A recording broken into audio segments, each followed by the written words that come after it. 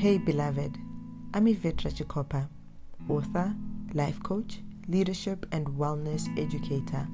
I help people heal and create the lives that they want. Today I want to talk to you about a quote that you've probably heard, and I've also probably quoted it too. The quote goes or says, "Your best is always good enough," right? And as you can see, for you to click on this, it said that your best is not always good enough. And that's what I want to talk about. That, yes, of course, in the context of the quote, there's a quote by, I think it's Don Miguel, which says your best is always good enough. It'll look different when you're sick. It'll look different when you're healthy. It'll look different when you're going through something along those lines. You can search it. It is on the internet. However, I just want to talk about your best is not always good enough. And the reason I wanted to speak to you about this is because of a personal experience where I realized my best is not good enough. And I thought this is a teaching moment. So, as you know, some of you may know, I run my own coaching business.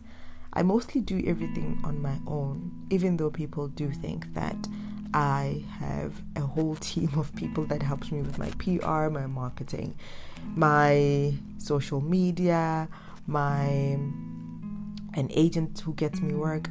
And I don't actually have any of those. And I know that a lot of people think that because of the magnitude of my work. I've only started adding a team in the previous year, towards the second half of the year. So right now we are in 2023, so the end of 2022. And what happened that allowed me to get to this point and to accept that my best is not always good enough is that I had such an abundant January and I had so much work that was lining up. And I remember getting to a point where I couldn't manage everything. I couldn't do everything on my own.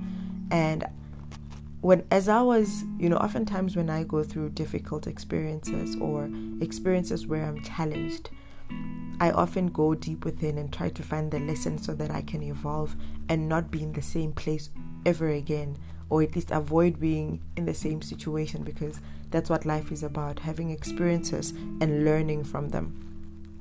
So as I went through this, I remember feeling very overwhelmed, realizing that I don't have capacity, realizing that I need support. And that is why I said your best is not good enough. This is not a reflection on your worth, but it's speaking into that we're all human and sometimes we need support. And this speaks into anything. I mean, this was a business lesson for me that it's right about time I hire a PA. I haven't had a PA. I've had people on and off, and I have also other people managing my other business, social media. However, I don't have a person that focuses on supporting me in my work on a full-time basis. And this is just even an agent, for example. I consult when it's necessary. However, because of the growth of the season that I'm in, I needed to accept that I need support and take the necessary steps to make sure that I offer myself that support.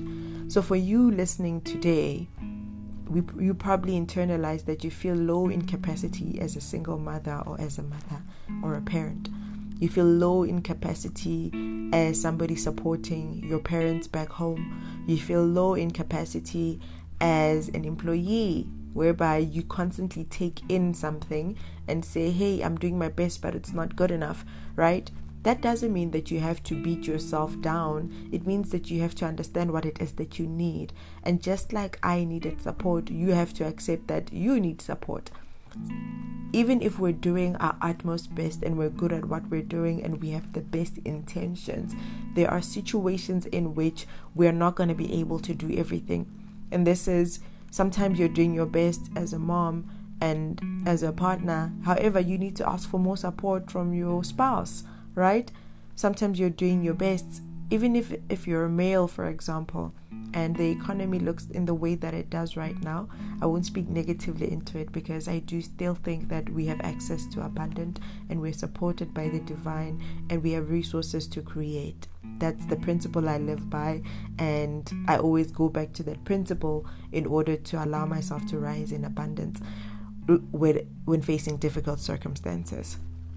So you might be a partner and you've told yourself that it's my job to provide this and that. However, right now you're feeling like your best is not good enough. It means that it's time for you to reach out for support and have the conversation about money, for example. If you have designated yourself as the provider in the family, however things have changed, what support do you need?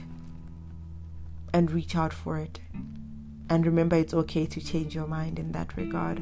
As a parent who might be parenting on your own, what support do you need? Do you need to reach into your community of other mothers or other fathers and speak to them about the support that you need? Do you need to exchange play dates? Do you need to ask family members to just take a day and look after your child so you can rest? What support do you need? You have to offer yourself that support, because no one is going to do that. You have to have enough self-awareness and grace for self, such that you give yourself what you need, so that you don't continuously repeat that pattern of feeling not good enough. And again, you doing your best and it not being good enough in a situation where you need more support is not a reflection of your worth, right? You just need more self-awareness and action in order to rise out of that situation. So really, for example, right now, if you're feeling like your best is not good enough, do you need a side hustle so that you can expand on your finances? What is it that you need right now? Do you need to ask for help? Is this in terms of taking care of yourself and your mental health? What is the support that you need? You might be doing your best, but maybe somebody out there has resources that can support you and take you to the level that you need to be in, or take you into the place that you need to be in.